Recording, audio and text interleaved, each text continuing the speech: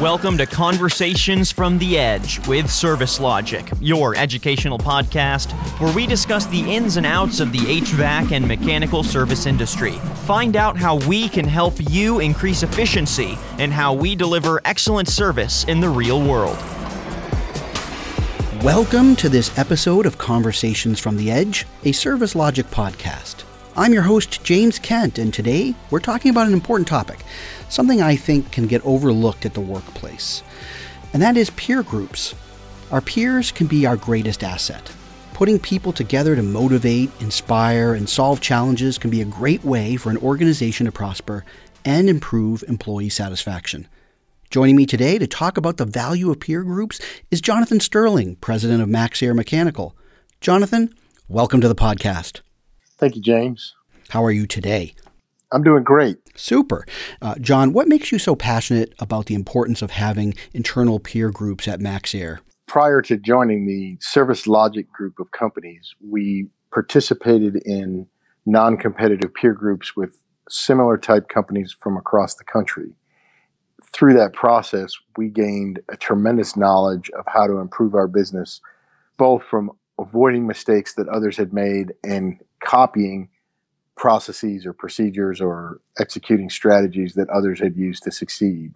And it allowed our company to grow by more than 4 times in a relatively short period of time by simply using the knowledge that we gained from others and implementing those strategies in our company.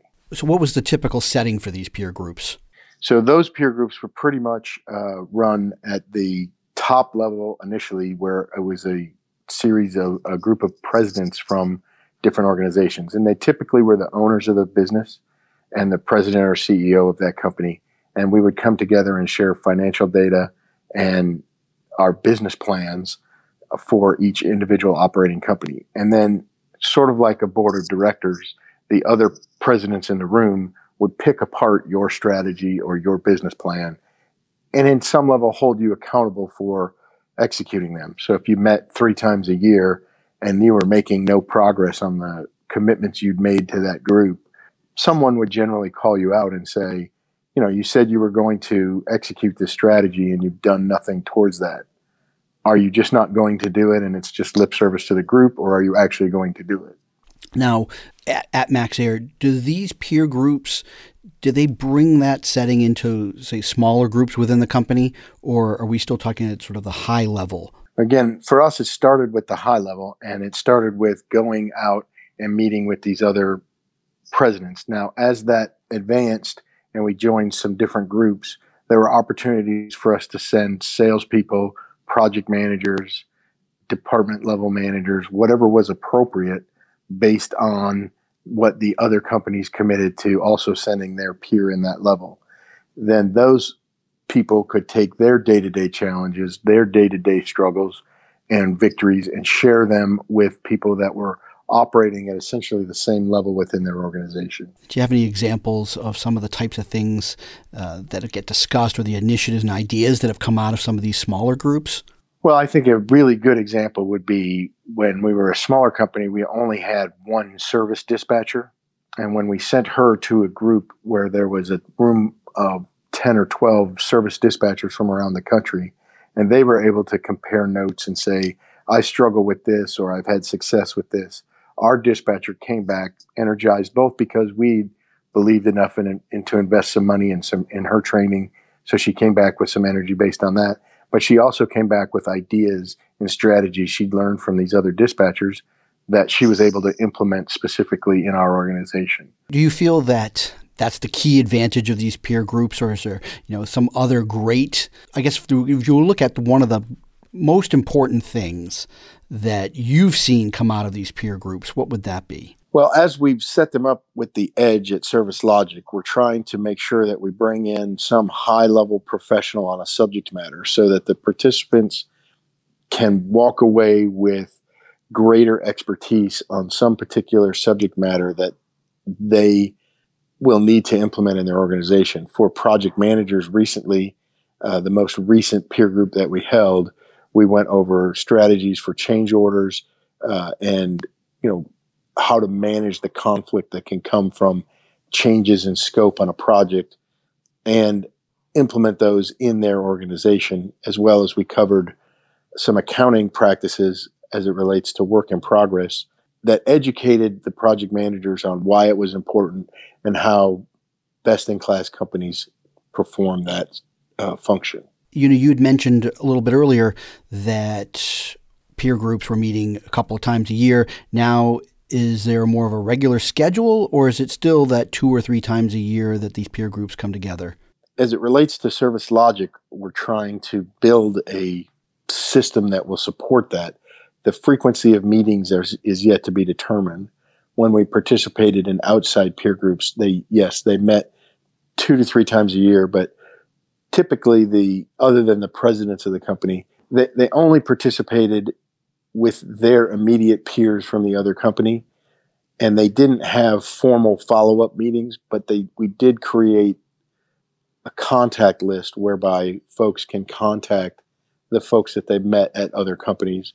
So in the future, when they had a struggle or a success, they could maintain a relationship with their peers from the other company. Someone listening to this podcast, say, recognizes that they don't have peer groups established in their organization. What do you think the first step for them to take should be if they want to get something like this going?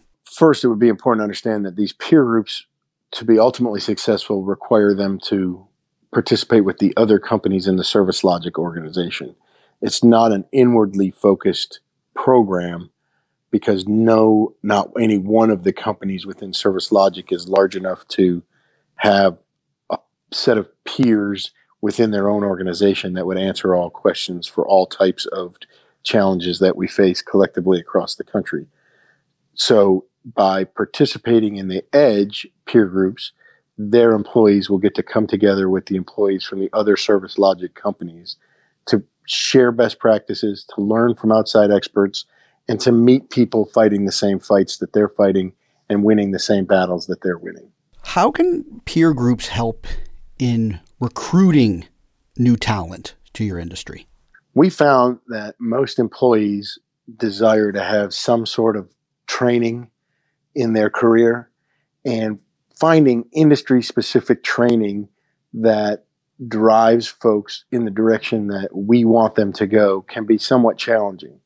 Generic training with outside consulting firms exists because you can sign up for a project management course, but that project management course may be teaching people from multiple trades and multiple industries on the theoretical concepts of project management and not the specific day-to-day challenges that a mechanical contractor faces. In a similar way, if you try to do the training internally, most of the organizations inside Service Logic don't have the budget money to hire the industry experts to come in and deal with just their employees. And this is where collectively the EDGE and Service Logic can provide that support and pool the resources of multiple companies to provide that expert training, as well as to provide cross-regional training. So someone from the South may learn something from the Northeast, may learn something from someone from the Midwest. You'd mentioned that at some of these gatherings, you'll sometimes bring a special guest in to speak. What do you got on tap in an upcoming peer group? What are you looking at as far as a kind of a special guest? I'm kind of curious as to what that guest might talk to the group about. Service Logic's EDGE program has training coming up for service managers in early 2020. And anyone listening to this podcast should be looking forward to those planning notes and minutes, and the expert that they'll bring in, I'm sure, will add value to the group coming from the organization. So that like internal communications will come out on that? Correct. Some sort of email or something along those lines. But I think that one misses the value of a peer group if we only look at the outside experts. Sure. And we witnessed it when the project managers were together in September of this year in Atlanta. The group comes together, and as people become comfortable with each other through some sort of icebreaker event, and just knowing that they're with people that are working for the same company with the same objectives in mind, they start to share what they're doing or questions they have about what they're doing. What software are you using to track project management? What software are you using to track productivity in the field? What are you doing to help make sure that estimates cover the cost of the job? What are you doing to make sure the salespeople are communicating properly with the customer relative to what the project team's going to do? Is there a handoff meeting? Is there a kickoff meeting? And none of those discussions, although they were had, were led by a formal expert. It was rather the people in the group creating excitement and energy around what it was they were doing in their organization or not doing, and how they might get better at it by learning from their peers around the country. Yeah, I think that's really great because people tend to get siloed. They're very busy, and they may be using a process that they just assume everyone else is using. And then you come together and you can discover two things. One, everyone else is not using that, but that is a great process and they should be. Or, hey, I do something similar, but take a look over this, and wow, that's a better process. So, it's a two-way street, and you don't get that unless you're all coming together and taking notes and seeing what everybody else is doing. So I do think those are really great things to do. Correct. And I think that the formal training that occurs with an outside expert is invaluable, and employees will get excited about participating because they feel they're being invested in to go get the training. However, once they're together in a room of their peers, discussion can be held and moderated towards what are they doing, what are their challenges doing, and they can start to share ideas across the companies in ServiceLogic. This creates a competitive advantage for ServiceLogic over the independent contractor that's out there who doesn't have access to peers across the country. I think most people understand in an industry like ours where it's been in existence for 100 years, a lot of the problems have been solved, and it's more about figuring out how to do the job more effective and more efficient than somebody else to win than it is about to create a new process or a new sequence of events to win. Winning is about being the best at what you do and not about being the most creative in solving the problem. Right. Now, last question. Is there something someone listening to this podcast might be surprised to learn about peer groups? I think there are probably some people who are comfortable in their job, have been doing it for a long time, and assume that they have mastered their job, their process, the procedures that go up into their job, and that their company's systems that support them are functioning at a very high level. And they might be surprised when they sit in a room with other people that companies that are smaller, that companies that are maybe even lesser in age have developed a process or procedure or a tweak to those process or procedures that make them even more effective and more efficient. And I think it's oftentimes bigger companies feel we know what we're doing. Look, we've grown to this size and we're the best in our market at it. And they can really have their eyes opened when they can be exposed to people in different markets that are doing something slightly different and learn that, hey, there is room for improvement in our organization and there is a way for us to do it better and to win bigger. I couldn't agree with you more. Once again, I'd like to thank you, my guest, Jonathan Sterling, president of Maxair Mechanical. Appreciate you coming on the podcast. I appreciate being here, and I appreciate the opportunity to share these ideas. We at Maxair are very passionate about sharing what we've learned and learning from others. That's great.